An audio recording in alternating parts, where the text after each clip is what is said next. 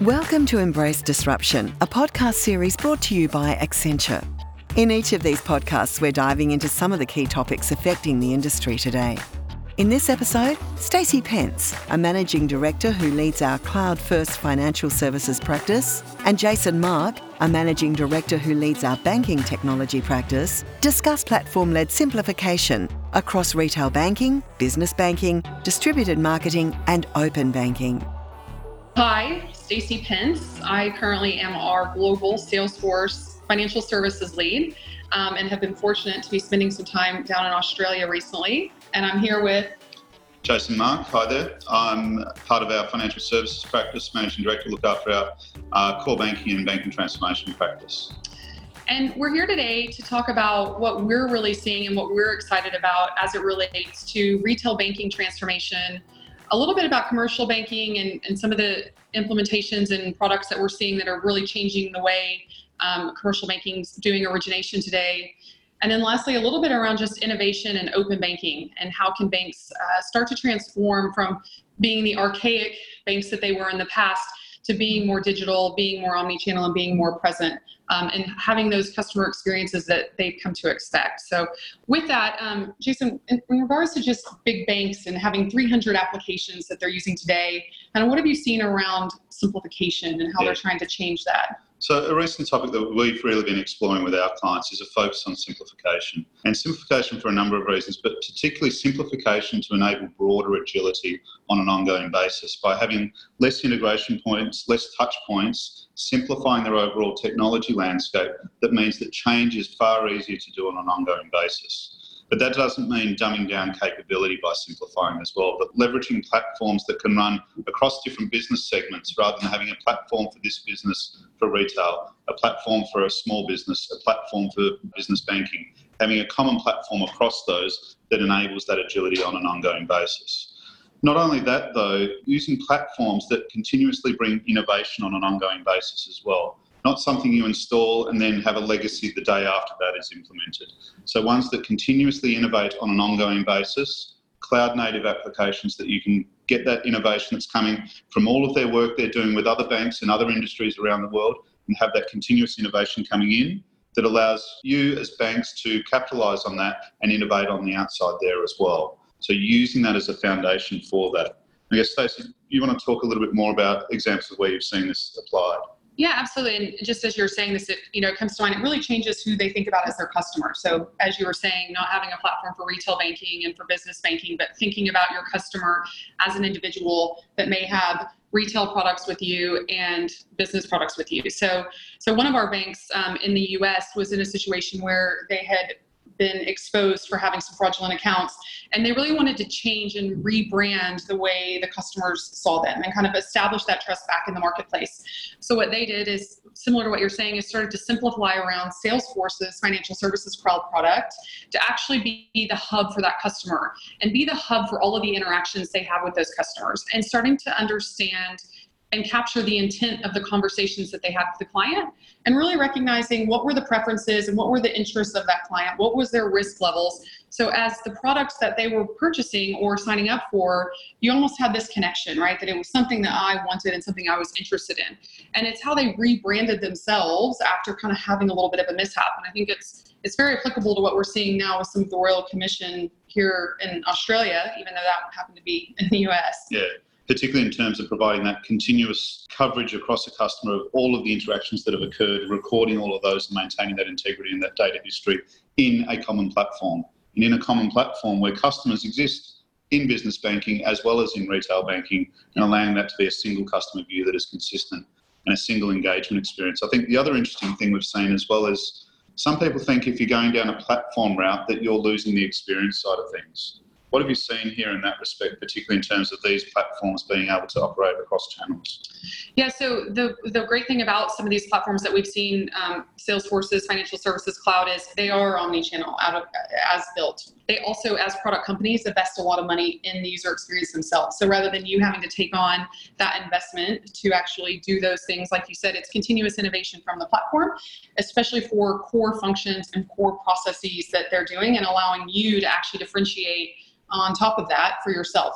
And the other thing is the ability to put that into the hands of the business. So no longer having to go to IT and waiting 6 months to be able to get a new marketing campaign out or get a new piece of content or research distributed. It's now in the hands of the business because they are these configurable platforms that the bankers themselves, the marketers themselves can actually use. Configuration over code, making it a lot easier to get change out on a regular basis, reinforcing the message I had before in terms of by using these common platforms, you can be more agile as a business in delivering that change on an ongoing basis. So we talked a lot about retail there with some commercial because the overlap is really, we're starting to see them all merge together.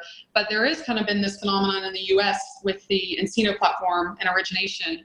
You want to talk a little bit around how we're seeing nCino replicate what it's been happening in the US over here? Yeah, so we're certainly seeing a big trend and a big attraction towards nCino in terms of the success they've had in the US. They've grown very rapidly in terms of their deployment presence in the US at 7 of the top 20 US banks there, particularly in the commercial credit space, but expanding into retail as well there. And I think the big benefit there is, again, the configuration over code basis. A lot of configurable capabilities there that can be readily configured to meet the specific needs of the different banking clients that you have here as well. And we're starting to see some success here in the Australian market with a number of clients that are moving forward with nCino already, and a number of other potential ones where we see absolute relevance for nCino to help them. Again, taking on that broader platform simplification approach, using a common platform across multiple business units to support that need. Yeah, and it really helps challenge the business, as we've done nCino implementations in the US, as different products on different lines of business look at how they originate their loans. What we found is if you challenge them by using a product that's already configured, you can start to find the synergies and the similarities across them and minimize the complexity you have in your own business. Some of our banks there have seen savings from 75 days down to 30 in the time that they originated a loan. And part of it is just they finally got a single tool that runs the end-to-end process. And it takes away, you asked a little bit around the channels, it takes away that need to necessarily always come into a branch. So a lot of times the loans were just taking time because I had to come in to see you in the branch to sign my documents or whatever it was. Now I've got the ability to do that online with you and make it very transparent in your landing pages. And as a banker, I can see in my landing pages exactly what's happening. So they were looking just to save 20% on their loan time, and we got over 50% saving. So that whole omni-channel experience, starting in one channel, continuing in the next, very seamless, without having to build everything out multiple times for different channels, I think is an absolute key there. The other thing we've certainly seen here is just the assembly of the ecosystem that's certainly happened in that space as well. nCino, as part of the sort of financial services vertical, as part of Salesforce's financial services cloud. Yeah, it is so helpful. Deepening the banking capability for the financial services cloud. That, though, complemented with MuleSoft that Salesforce has acquired, coming into that ecosystem as well, enables very rapid integration with a lot of the other banking applications that need to be part of those interactions and transactions. But also they've got Zafin now as part of that as well, which starts to bring in the product layer and some of the different product complexities so that you can have more sophisticated products that you can offer to your customers while being able to maintain those in a far more efficient manner, we're certainly seeing common challenges across a lot of the banks here in ANZ in terms of managing complex products and the compliance of those as well. The cost of that compliance is a big ongoing challenge. Zafin can help address some of that, being able to offer those richer, complex products while being able to actually maintain some of that pricing as well. So some key innovations that we're seeing in that space. We've seen customers go from having over 100 plus applications to manage products that can now be consolidated into one. And really, again, going back to the theme I talked about earlier, providing that flexibility to your customers to have different products as part of different offers and different bundles, and being more customer centric and customer focused versus having to really sell product by product and line of business by line of business. And importantly, not just for commercial, but can span into retail as well, which is probably a good overlay into the open banking side of things. So I guess, what have you been seeing from an open banking perspective, Stacey? So obviously with open banking, there's a lot of compliance and a lot of we must do this by this date. And everyone's looking at what are our options to use things like MuleSoft or an API tool to actually expose that. But I think the part that's going to be the most interesting, and I think we've seen some of this in Europe as well, and we can take some examples from, is the ability for them to actually take data back in that's out in the environment to then further refine their products, further refine their offers, and really use the analytics that's available to them to change that. to understand where products are performing well, better understand customer share of wallet. I think what we're going to see is after everyone gets over the hurdle of exposing the data that's required, there's actually going to be a big benefit for both the banks and the customers having this larger visibility. The data is the new oil as far as we're concerned in banking. You need to take advantage of all of that data that you're able to bring into your organisation and use that to drive a better experience for the customer, a better offer for the customer as well. I think it's going to be interesting to see how banks respond to that in Australia in terms of whether they take a custom approach to that or looking to platforms like Zafin, etc., that might be able to help enable that and accelerate that, both the regulatory compliance side of things as well as how they capitalise on that on an ongoing basis. Yeah. And so just lastly, open banking kind of bleeds into this a little bit, but just the final thing on innovation and how these platforms are kind of taking that burden off of the customer, in essence, to always be innovating on their own. Yeah, I think the key thing with these platforms is these platforms are working with the ecosystem that is their broader customer set. So all the banks that they're working with together, which means they're building capability into these platforms on a continuous, ongoing basis, which means that those come in. It doesn't mean that the bank needs to spend the time on that themselves. They can co-innovate with the partners such as Salesforce, such as Encino, such as Zafin, and those platform partners to bring you capability that is part of the standard software that they can then configure specifically to their needs. That rapid innovation that comes on a continuous basis creates an opportunity for the banks to truly innovate on what matters in terms of differentiating on the outside, in terms of the experiences they have with their customers. One of our recent experiences that you and I were working with Amazon on, and it was actually a culture thing to help even the banks themselves think differently. We were standing there talking and came up with some ideas around trying to check your bank balance through Alexa. And we just threw the idea out there. The Amazon architect called one of his guys and within 20 minutes stood up a contact center that we could call into from Alexa.